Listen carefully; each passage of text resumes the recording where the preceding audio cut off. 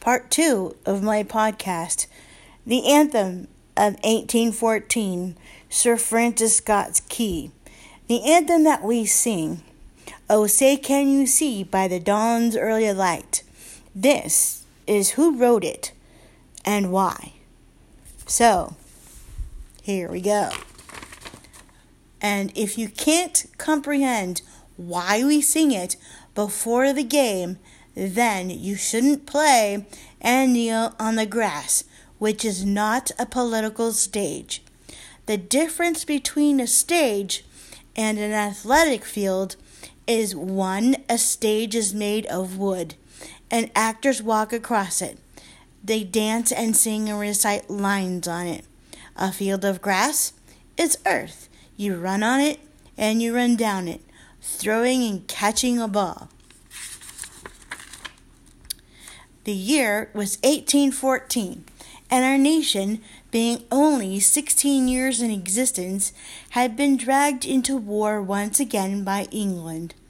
The plan was to raid and burn the capital, Washington, D.C., and invade New England and capture Baltimore.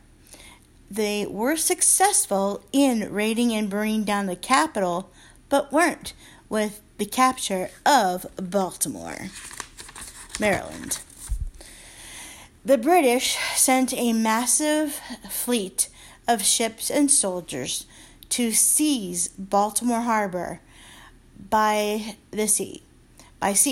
But they were met with the force of men who were determined to defend what freedom and liberty they had fought for earlier in 1775, from that year to 1783.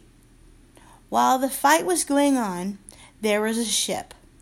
This was idle in the harbor, and on that ship a man was being held, a lawyer named Francis Scott Key.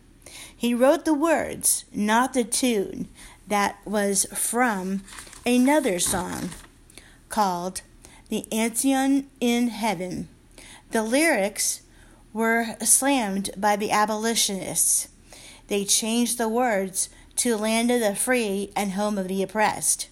Francis Scott Key watched this battle and survived along with the brave men and maybe women who fought alongside the battle, with gunfire and cannons bursting in air. And then, when the smoke cleared and the rumble of the noise from the artillery finally stopped, and when the British realized they were losing this war, this fight, the moment he wrote the poem that is now our anthem. He did not sit and watch. No, he stood on the ship. The soldiers didn't sit and watch. No, they stood and fired their muskets. Francis did own some slaves and freed them in 1830, and he also paid an ex-farmhand.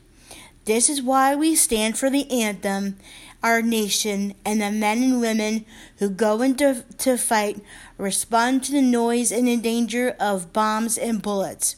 Sometimes they come home, and sometimes they don't. And that is the end of this podcast.